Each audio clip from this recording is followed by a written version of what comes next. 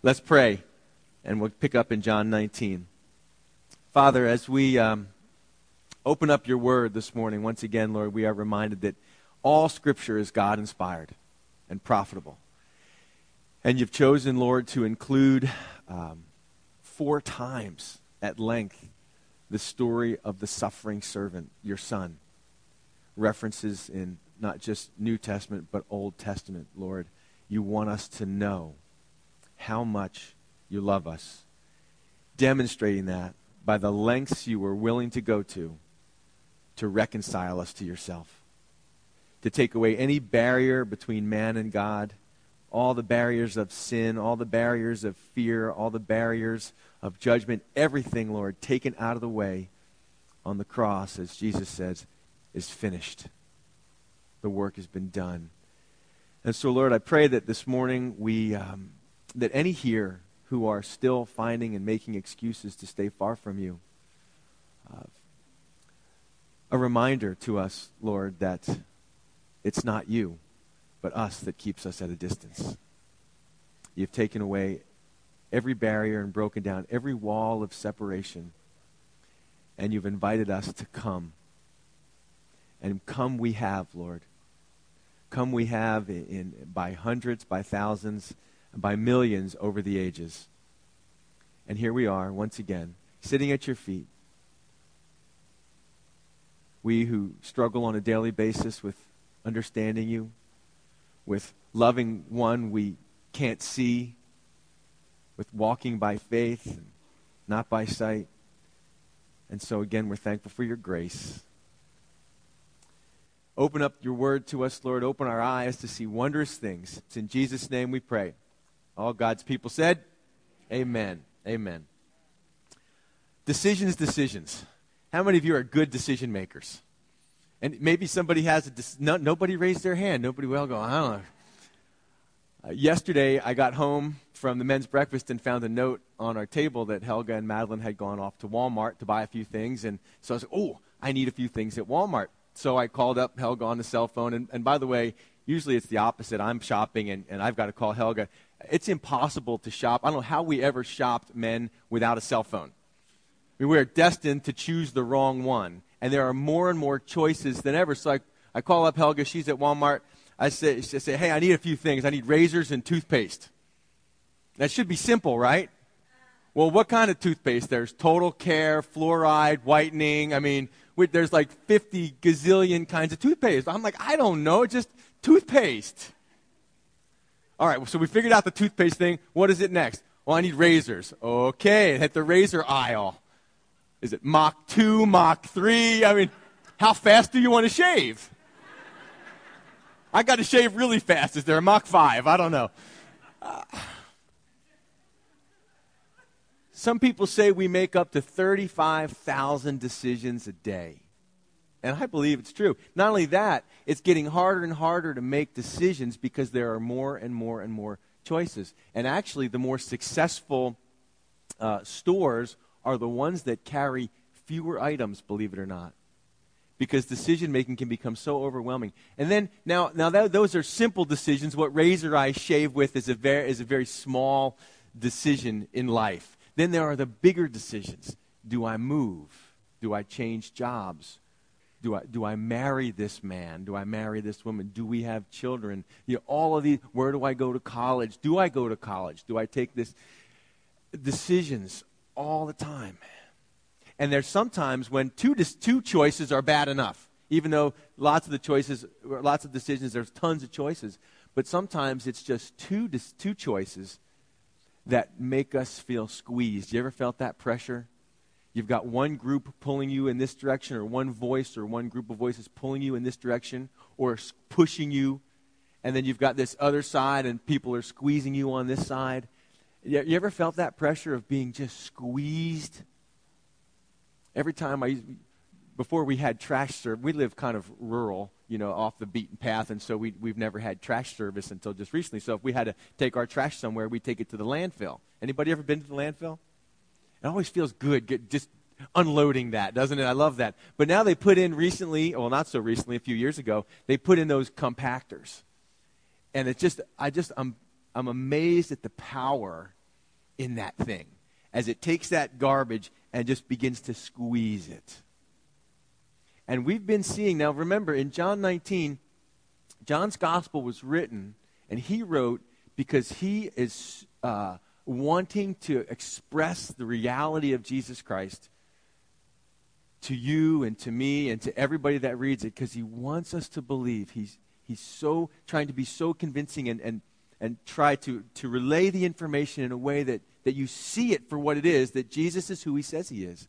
Because that decision is the decision between life and death, spiritually speaking. But that's not the decision I want to talk about. I want to talk about the other decisions. All of human history is crescendoing in these pages that we're reading, this story. We talked about trials, just what the most unjust trial in history is the trial of Jesus Christ. Forget about O.J. Simpson and Socrates and all these other things we talked about. The most unjust trial in history is the trial of Jesus Christ. And in the midst of all that, we see people, as this whole thing is coming to a crescendo, the pressure is mounting, isn't it? And we're seeing even the amount of time that is given in the Gospels to this 12-hour period of time between, or roughly 12 hours, between the Last Supper and the crucifixion. Great amount of ink is given to such a short period of time. And the pressure is felt, I think, by us. The pressure is felt as we read and study through. And so Jesus, we see the pressure he was under, sweating great drops of blood, saying, Father, if it's your will, let this cup be taken from me. But nevertheless, not my will, but your will be done. If there's any other way, and sweating, the pressure so great for him in that moment, knowing what he was to face, the pressure so great, the capillaries under his skin breaking and sweating great drops of blood. That's pressure. A medical condition called hematidrosis that he suffered. So we see him under pressure. We see Judas under pressure, right? Judas now having to make this decision. He's on one side being squeezed by greed. And then on the other side now being squeezed by his conscience, recognizing he had sold out an innocent man, coming back to pay back the priests who paid him off. And then ultimately the pressure's so great, he commits suicide. We see the pressure of Peter, knowing what he'd seen, having walked on water, walked with Jesus 3 years of his life, knowing he's the one that confessed about who Jesus was. You're the Messiah, the Son of God. Well said, Peter. You're right. And then the pressure, though, of being confronted by this servant girl and him denying completely that he knew Jesus at all. The pressure of what the public will say. And now we turn to John 19, and I'll get there with you. And we're going to see one more man under a tremendous amount of pressure, having to make possibly one of the most important decisions of his whole life. He's a politician at heart, no doubt. He's gotten where he's gotten through many probably twisted ways. His name is Pontius Pilate. For years, people doubted his existence historically until a piece of archaeology was discovered there in, I believe it was in Caesarea, where the guards and where the governor had his headquarters. We see it when we go to Israel, a copy of an inscription that bears the name of Pontius Pilate. We've heard of him before. He's not someone who flies a plane, although kids sometimes think so. He's inspected Jesus. He's cross-examined him. He found him innocent. He sent him off to Herod. Herod found him innocent. He comes back. Pilate wants to do everything he can to get rid of this situation. But he can't. And you know that feeling, right? You do anything to not have to make this decision. But there's nothing you can do. It is your decision to make. You can't pawn it off. You can't neglect it. It's your decision to make. And Pilate is in this place, in this time of history, not by accident, by design. He utters those words after Jesus tells him he came to bear witness to the truth. What is truth? And he wants to let him go because he knows that the whole thing is a setup. He knows that they're turning over Jesus to him because of envy, that the Jews just want to get rid of him. He's a troublemaker. He's brought light into their dark religious practices. And Pilate is stuck. He wants to get rid of him. So he offers this exchange. Hey, there's a opportunity at the Passover to let a prisoner go free. How about Jesus? And they say, we don't want Jesus. We want Barabbas, the guy who was a murderer and an insurrectionist. That's who we want. So now, verse 1 of chapter 19, we begin, and the reason I give all of that background is because verse 1 of chapter 19 begins with the word, so then. So you have to know where this comes from, all that's happened beforehand, because it's because of that. So then, because he couldn't release him, because they wanted Barabbas instead, so then Pilate took Jesus and scourged him. Now, scourge just sounds, there's no friendly way to say scourge. It's just a tough-sounding word, isn't it? And in our society, we're not very familiar with these things, and we can easily read over that. So at the risk of making this a graphic sermon, just from the standpoint of understanding, because we read Isaiah 53. You're there now, right? You've got it marked there. Go to Isaiah 53 briefly, and then we'll come back to John 19. There's a lot of people who question the Bible. Can we really trust the Bible? Is it really the Word of God? And people debate that stuff. But here's what I find fascinating. Isaiah 53 was written 700 years before Christ. When they discovered the Dead Sea Scrolls, the scroll of Isaiah was complete. And it was 1,000 years older than any other manuscripts that we have discovered. 1,000 years older. And Isaiah 53 tells the story of Jesus' scourging, his rejection, so amazingly, written 700 years before it ever happened. And so as we read this, I want to point out, look down at verse 4. And if you haven't ever read it, we studied it Wednesday night recently, but if you hadn't read it, Isaiah 52, 53, talk about the fact that the one who is going to deliver is not going to be carrying, machine gun toting, Rambo looking, camouflage wearing, like we picture in the movies. Come in, guns a-blazing, break the doors down, take out the hostages, and set everybody free. That's not it. And this is why, this was God's plan. The deliverer was going to be a suffering servant. And so you read this, and it just doesn't make sense until we see it lived out in the life of Jesus 700 years later. Look at verse 4. Surely he, this servant, the Messiah, the one that was going to rescue, he has borne our griefs and carried our sorrows. Yet we esteemed him stricken, smitten by God, and afflicted. The Bible says, cursed is every man who hangs on a tree. And so with Jesus being crucified, hanging on a tree, their interpretation would have been that he was a man cursed by God. So very true what he says here. But the difference is he wasn't wounded for his own sin. Verse 5 tells us he was wounded for our transgressions. And he was bruised. And you can write next to that word, if you like to take notes, the word crushed. We're going to come back to that. Write the word, he was crushed for our iniquities. The chastisement for our peace was upon him. And look at the next part. And by his stripes we are healed. All we like sheep have gone astray, and we have turned everyone to his own way, and the Lord has laid on him the iniquity of the bad people in prison, of the people who don't go to church, of all of us.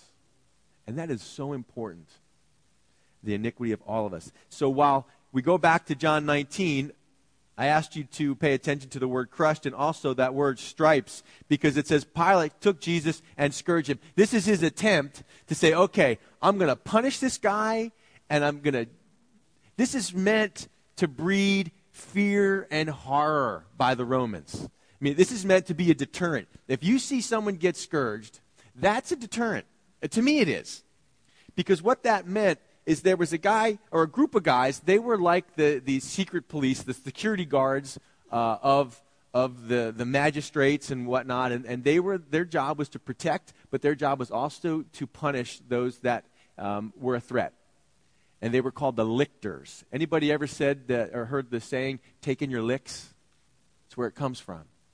Taking your licks. From the lictor was the man who was delivering the beating with the flagellum, is what it's called.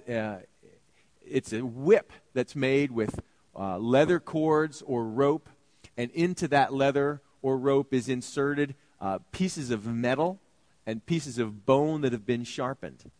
Now, they had a particularly bad one called the scorpion that had a hook in the end.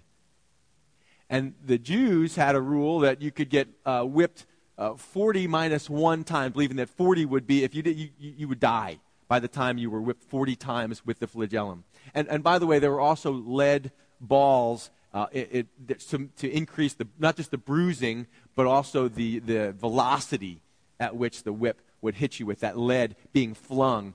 And this thing would come down on your back as you were strapped across a stump, stretched forward so all of your muscles were stretched out and your back was fully exposed, and you would be tied there, bound there.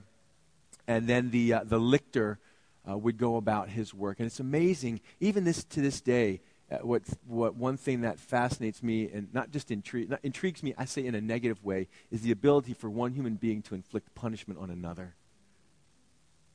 And what has to happen in a human heart, what kind of coldness, what kind of disconnect has to happen to be able to do what people do to each other.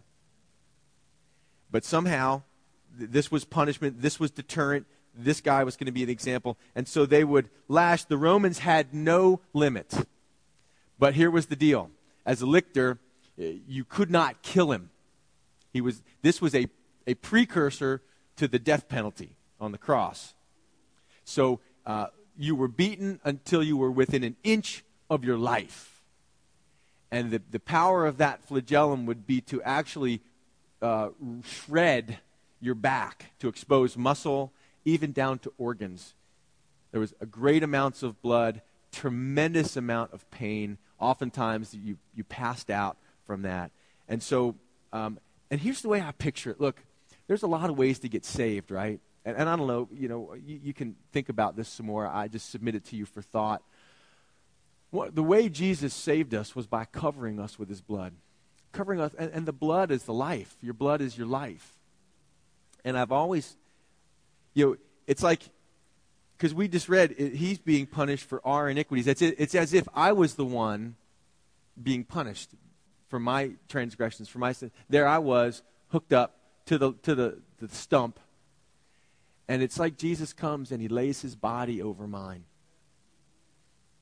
And so there I am. I'm guilty, but every lash, instead of it hitting me, it hits him. And as he falls over from fatigue and from pain, there I am, having been completely protected through the whole thing. So the punishment was inflicted. That's just the way I picture it. It's not like a fireman who comes in and grabs you, throws you over the shoulder, and takes you out. It's more like the guys that do brush fire fighting. When a brush fire begins to overtake a group of guys, they get surrounded by it. They have these little enclosures that are fire and heat resistant, and they just basically have to get in them, zip up until the fire passes. And that's kind of how I picture my salvation. I don't know about you, but that's what I picture. So as he's being scourged, and so because we develop in our mind pictures. And oftentimes the pictures in our mind are dictated by what we've seen on TV or we've seen pictures of. So the condition of Jesus, he's not eaten all night since the Last Supper. He's not had anything to drink. He's been up all night being interrogated. And now, early in the morning, he's been found guilty of trumped-up charges. And in an attempt to bargain with the Jews, Pilate has him scourged. Not only that, verse 2, we're really making headway now. Mach 5, I think. And the soldiers twisted a crown of thorns and put it on his head, and they put on him a purple robe. Now, thorns automatically bring us back to Genesis, don't they? Thorns wouldn't even exist if it weren't for the fall of man. Go back to Genesis. So the crown he's wearing on his head also symbolic or takes us back to Genesis, the fall of man, where gardening would have been so much fun until those thorns. We've got some of these things that grow, man, and you just try to grab them, and they're just full of prickers and stuff. These were huge thorns on Jesus' head. And they didn't just lay it real careful. They slammed it onto his head. And then they put on him a purple robe. Now, I told you to remember that word crushed, right? Interestingly, this is before synthetic dyes. They used all natural dyes. And the dye for imperial purple was obtained in primarily one place. And it was interesting because the purple dye, it was so valued because as it aged and was exposed to sun, it would actually get richer and brighter. And it was called imperial purple, and it was made from a sea snail called a murex. And there were people that could actually, it would secrete this purple dye or purple color secretion when it was threatened. So some people would take the time to kind of threaten the snail and get the dye, but others would just take and crush them. And then they would get the dye that way. It took 12,000 murex snails to make, crushed to make 1.4 grams of dye that would be just enough for the hem of a garment. And so he's wearing now this purple imperial robe full of the dye that was made by the crushing effects and the secretion that came from this. And he's being mocked as a king, and he's conscious barely. Verse 3, then they said, "Hail, King of the Jews," and they struck him with their hands. What's going through his mind? What goes through your mind as you're being, especially, I speak to the younger kids in school. You ever been teased? Or maybe some of you guys remember being in school. You remember being teased in school? And we see the effects of kids that are getting teased in school now. They get guns, and they go back into their school, and they say, "I'm going to show you." And that's what kind of wells up in us, isn't it? I mean, who do you think you are to tease me this way? It's painful. So the not just the pain, the physical pain, but the emotional pain of being mocked and struck with their hands. Keeping silent through the whole thing. One of the things that the scourging was meant to do was produce a confession. And what could he confess to? So he's silent through the whole thing. Verse 4, Pilate. Now Pilate comes, this is the whole scene here involves Jesus and Pilate. Pilate then went out again and said to them, "Behold, I am bringing him out to you." They're not seeing him yet. He says, "I'm bringing him out to you that you may know that I find no fault in him." Well, that's not what it looks like. Looks like you did something because he was guilty of something. But Pilate is saying, "Look, I'm bringing him out. I'm giving you another opportunity. I'm telling you, I don't find any fault in him. He's been inspected and found faultless." And I challenge you to do the same thing. You in here this morning who are skeptics. I challenge you to examine the claims, like Lee Strobel did before he wrote The Case for Faith, or The Case for Christ. A man who was an atheist, who was an unbeliever, who was a skeptic, who set out to prove Jesus was a myth. Jesus was not the Son of God. Jesus was not who he said. And as a result, what happened? He became a believer. I challenge you to examine the claims, to examine the history, to examine Jesus, and see if you don't come up with the same conclusion that Pilate did. I find no fault in him. I can't understand why so many people hate Jesus. Why schools won't let him in, why workplaces won't let him in. Why? He's the Prince of Peace. He's a God of love. I find no fault with him, or in him, Pilate says. And then Jesus came out. Now try to get the picture in your mind. Try to picture the scene. He's not walking out proudly in his crown of thorns and his purple robe. He's being mocked. He's staggering out, barely conscious, barely recognizable. His beard has been plucked out. His eyes are swollen shut. His back has been torn open, and now the robe that he's wearing is sticking to the oozing blood from his back. And he stands barely able to, like a boxer who's been beaten so badly that he can barely stand up. And there he is, And Pilate says, look at these words. He says, behold the man. Behold the man. How do you think he said that? Was he proud? Like, look what I've done to him? Maybe. Behold the man. Here's the guy you say is so much, I don't think he's going to be any trouble to you now.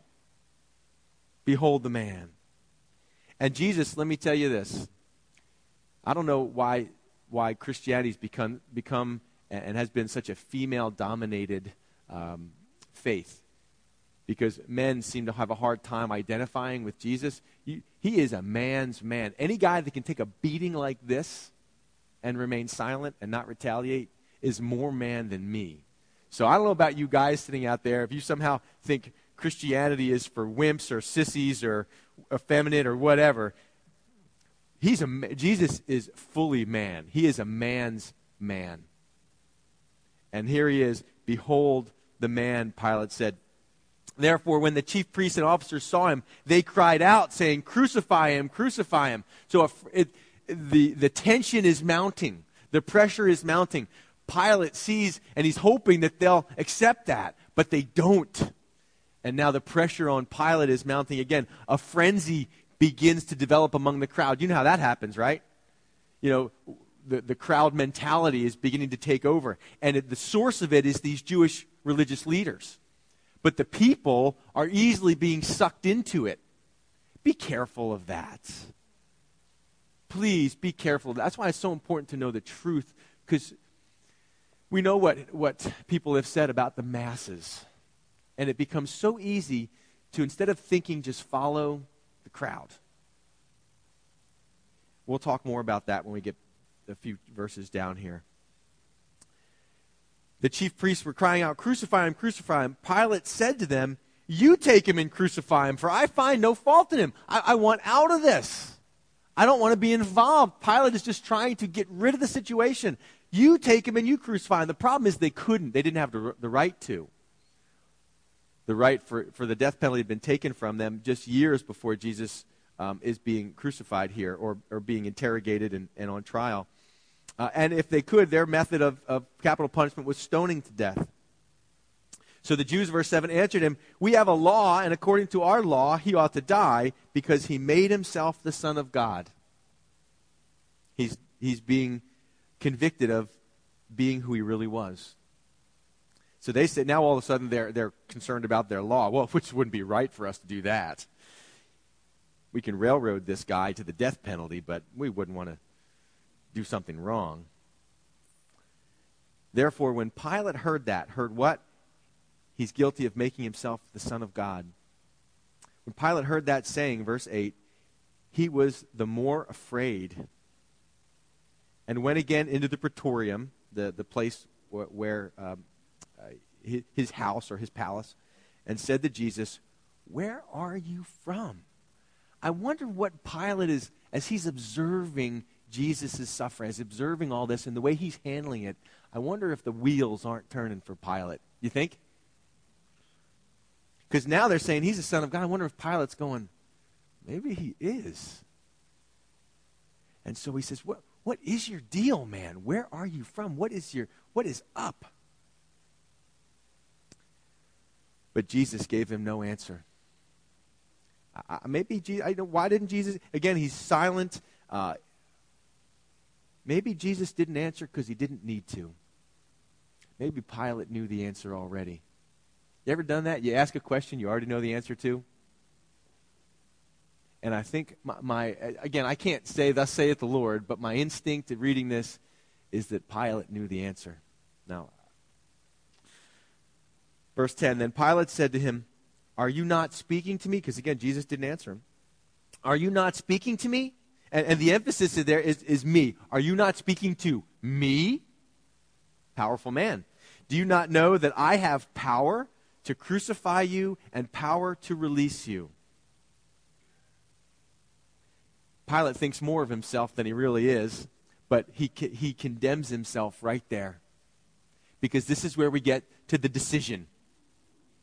Pilate says, you're going to ignore me? I'm the only one that can help you. Your life, Pilate says, is in my hands. What does Jesus say? You could have no power at all against me unless it had been given you from above. Pilate, my life is not in your hands. Your life is in mine. And you're only doing what you were designed to do and raised up to do. Think about God who raised up Pharaoh for just that perfect time. Think about God who raised up Judas for just that time. Think about God who raised up Esther or Cyrus, king of Persia. So we have this crazy tension in our lives of recognizing on one hand the sovereignty of God, that Jesus was going to be crucified. It had been determined all the way back from the beginning of history. That was what was going to happen. But yet at the same time, people aren't puppets just mindlessly being forced into a certain direction or another. Every day we make decisions. We have free will. Now, how do those things go hand in hand? I don't know. My brain begins to short circuit and smoke comes out my ears and I begin to just kind of, I don't get it. But here's what I get. Pilate was right. The decision at that moment was in his hands. His wife had warned him. She had been given a dream that he should have nothing to do with this man. And every day you make decisions, and your decisions are in your hands. So I trust the Lord that he is somehow sovereign and somehow working in all of these things, but then I do the best I can to make the best godly decision on a daily basis, because I know ultimately I'm still responsible for my decisions, as Pilate is responsible for his.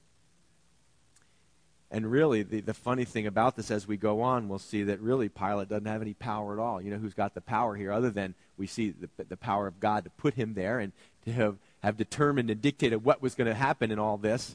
The Jews have power over Pilate, and we'll see why in just a minute. Jesus again says, you could have no power at all against me unless it had been given to you from above. Therefore, the one who delivered me to you has the greater sin. The Jews loaded the gun and put it in Pilate's hand. And now Pilate had the choice to pull the trigger or not. From then on, Pilate sought to release him. But the Jews cried out, saying, if you let this man go, you are not Caesar's friend. Whoever makes himself a king speaks against Caesar. Oh boy. The heat just got turned up. Just when Pilate was really sweating it out, the Jews turned up the heat. Now, I'm not going to bore you with a lot of Roman history, but there's a backstory to Pilate. He'd had 3 run-ins with the Jews that could have cost him his job, because the Romans like to keep peace. And Pilate, on a few instances, due to some things he did that the Jews didn't like, the Jews complained to his higher-ups and could have got him fired. And so his job as governor allows him a lot of power, allows him a lot of freedom. But right now, his job he's very close to losing it.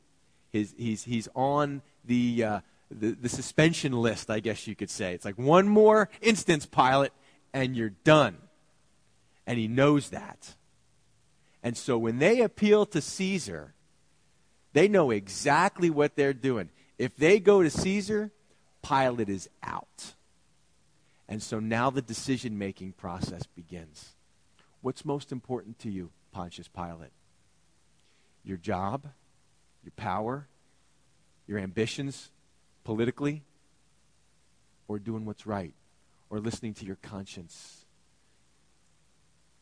Because he's going to have to live with the decision he makes. And there's a lot of people that make unrighteous decisions. You know, you're at work and you love your job, and then all of a sudden someone asks you to cook the books. Just keep it on the down low. I just need you to do this for me.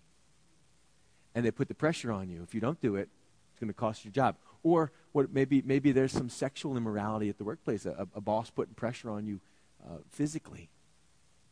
If you don't give in to me, I'll fire you. And you're stuck. There's pressure. Both sides. Your conscience. Look, I say this all the time, and as a pastor, there's the value of going to bed with a clear conscience. You can't put a value on that. You might increase your portfolio. You might go up the ladder of the job you're in or the field you're in, but you got to sleep at night. And there's no sleep as easy as a clear conscience, righteousness, doing what's right. See, for me, because if you don't, now you got to go through the whole process of, because your guilt will eat you up, and you got to go through the whole process of now justifying what you did. You got to create a whole elaborate web of, here's why I did it, so you can try to have a clear conscience. We're going to appeal to Caesar, and you're not Caesar's friend. Caesar's not going to like it. And so Pilate, verse 13 says, when Pilate therefore heard that saying, he brought Jesus out and sat down in the judgment seat in the place that is called the pavement, but in Hebrew, Gabbatha. That was the place where he would make his official judgment from. It's time to make the decision. And I want to remind you this. If you look at a stream, do streams follow a straight line? They don't. They're crooked. Do you know why? A stream follows the path of least resistance. And in your life, you've got decisions to make. And here's I think what we need to reflect on is fear of the Lord is the beginning of wisdom. Fear of the Lord is the beginning of wisdom. And here, Pilate, he is giving in to his desires for power in politics over doing what's right. And don't we know that's the spirit of the age we live in? Is it not? Where people are willing to do whatever it takes to climb the ladder, have success. I mean, you see it. We see it as from the ball field to the Senate and the Congress and the White House. We see it the whole gamut through. We see it in churches. We see it everywhere. Where people, there is a tremendous lack of righteousness and integrity in our culture today. And the question is, what about you? How do you make decisions in your life? Are you more worried about what people think or how it's going to affect you? Every decision you make, you're weighing out the cost and the value. You might value that job, or you might value that relationship that's not your husband or wife. But there's going to be a cost, and we've seen it. And we've seen it. Make your decisions in righteousness the best you can. The best you can. And God is gracious. Pilate caves. They bring him to the judgment seat. Now verse 14 says, it was the preparation day of the Passover, and about the 6th hour, most people say, probably John looking at Roman time, this would be 6 a.m. in the morning. And he said to the Jews, behold your king. And at this point, a frenzy is breaking loose. They cried out, away with him, crucify him. This is the same group, or at least some of the same, that a week earlier were hailing him, Hosanna, Hosanna, blessed be the one who comes in the name of the Lord, ushering him in as a king. And now look at him. And Pilate asked the question, shall I crucify your king? And the chief priest answered and said, we have no king but Caesar. What a compromise. And years later, they will run Pilate out of office. Pilate loses in the end both ways. He'd have been better off. Look, the people you're trying to impress by doing something crooked or sneaky or underhanded or lying, they're not your friends anyway. They're ultimately going to sell you. If they're willing to do that, they're going to sell you out next. If it's going to suit them, they'll manipulate you and twist you and use you for their purposes and then throw you out like garbage. So the moral of the story is just do what's right in the first place and trust the Lord. You do what's right and you trust the Lord. We have no king but Caesar. And what a joke that is. Verse 16, and this is where we'll close. Then he delivered him to them to be crucified. Then they took Jesus and led him away. We will pick up there next week, speaking more about the process of crucifixion. And for homework, if you'd like to, read Isaiah 53. Also take a couple of minutes tonight. It's not that long. And read Psalm 22. Psalm 22. Also, clear picture of the crucifixion. Hard to imagine, isn't it, folks? You know, we go through our day. I'm going to invite the praise team back up.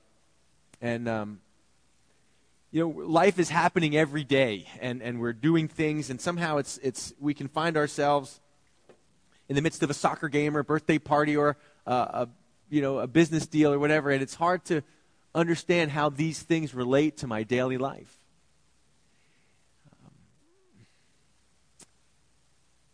It's kind of like being a fugitive. Could you imagine if you were maybe some of you have been a fugitive. We didn't do all the background checks. Maybe I'm a fugitive. Broken the law in one state and run. Settle down somewhere else. But always nagging in your conscience is the understanding that you're a wanted man or woman. You can never really rest, right? Because you're always looking over your shoulder. You're never quite sure when it might be discovered, when judgment might finally fall. You've avoided it. You've run from it. You go about, you raise a family, you get a job, you become a Boy Scout leader, or whatever you do. But always nagging in your spirit, nagging in your heart is this understanding that at any minute that knock could come on the door. Every time you hear a siren, you wonder, is today the day I'm going to get found out?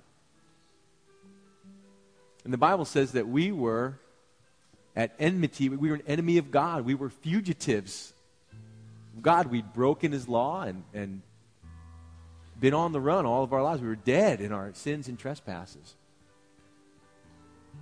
Wondering, when is the day going to finally come? When judgment comes my way, because I know that I know that I know. Are there any perfect people in here this morning? We'd like to meet you. None of that's what we read. All we like sheep have gone astray. You know?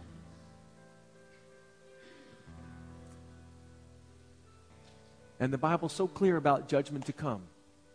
It's the Holy Spirit's job. Sin, of righteousness, and of judgment to come. But God has done everything so that you could be justified. Means not acquitted. That's different. Acquitted is considered not guilty. Justified is found guilty, but treated as if you're totally innocent. Dealt with as completely innocent. The only way that can happen is because of what Jesus did on the cross. Because he took the punishment that was due me. So all of this, most people just keep this out of their mind. Most people just keep this out of their thinking. Right? They just go about their day. I don't want to think about that. And there's no peace. Or if there is a peace, it's a false sense of peace. It's not a peace with God. Because unless you've believed, unless you've brought Jesus' sacrifice as the covering for your offenses, you're still a fugitive. And when the fugitive, listen, when the fugitive gets caught, it's hard, but there's a relief, isn't there? There's a sense of relief that finally I can stop running.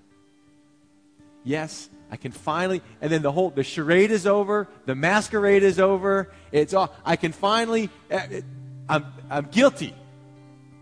And let's just get it over with. Right? And you know the sense of relief? Yes, it's hard. I got to pay the punishment, but the sense of relief, I can stop running. And some of you live in that place of still running, still hiding, still in darkness, still shady. And I'm probably preaching to the choir, but maybe there's one, I don't know. Or maybe you just need to understand it better for yourself. Because every day you get up, you say, thank God I'm not a fugitive.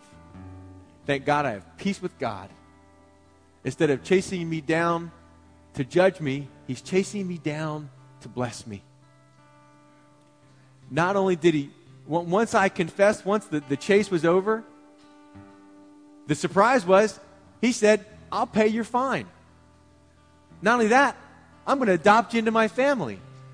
Not only that, I'm going to give you gifts and show my love to you.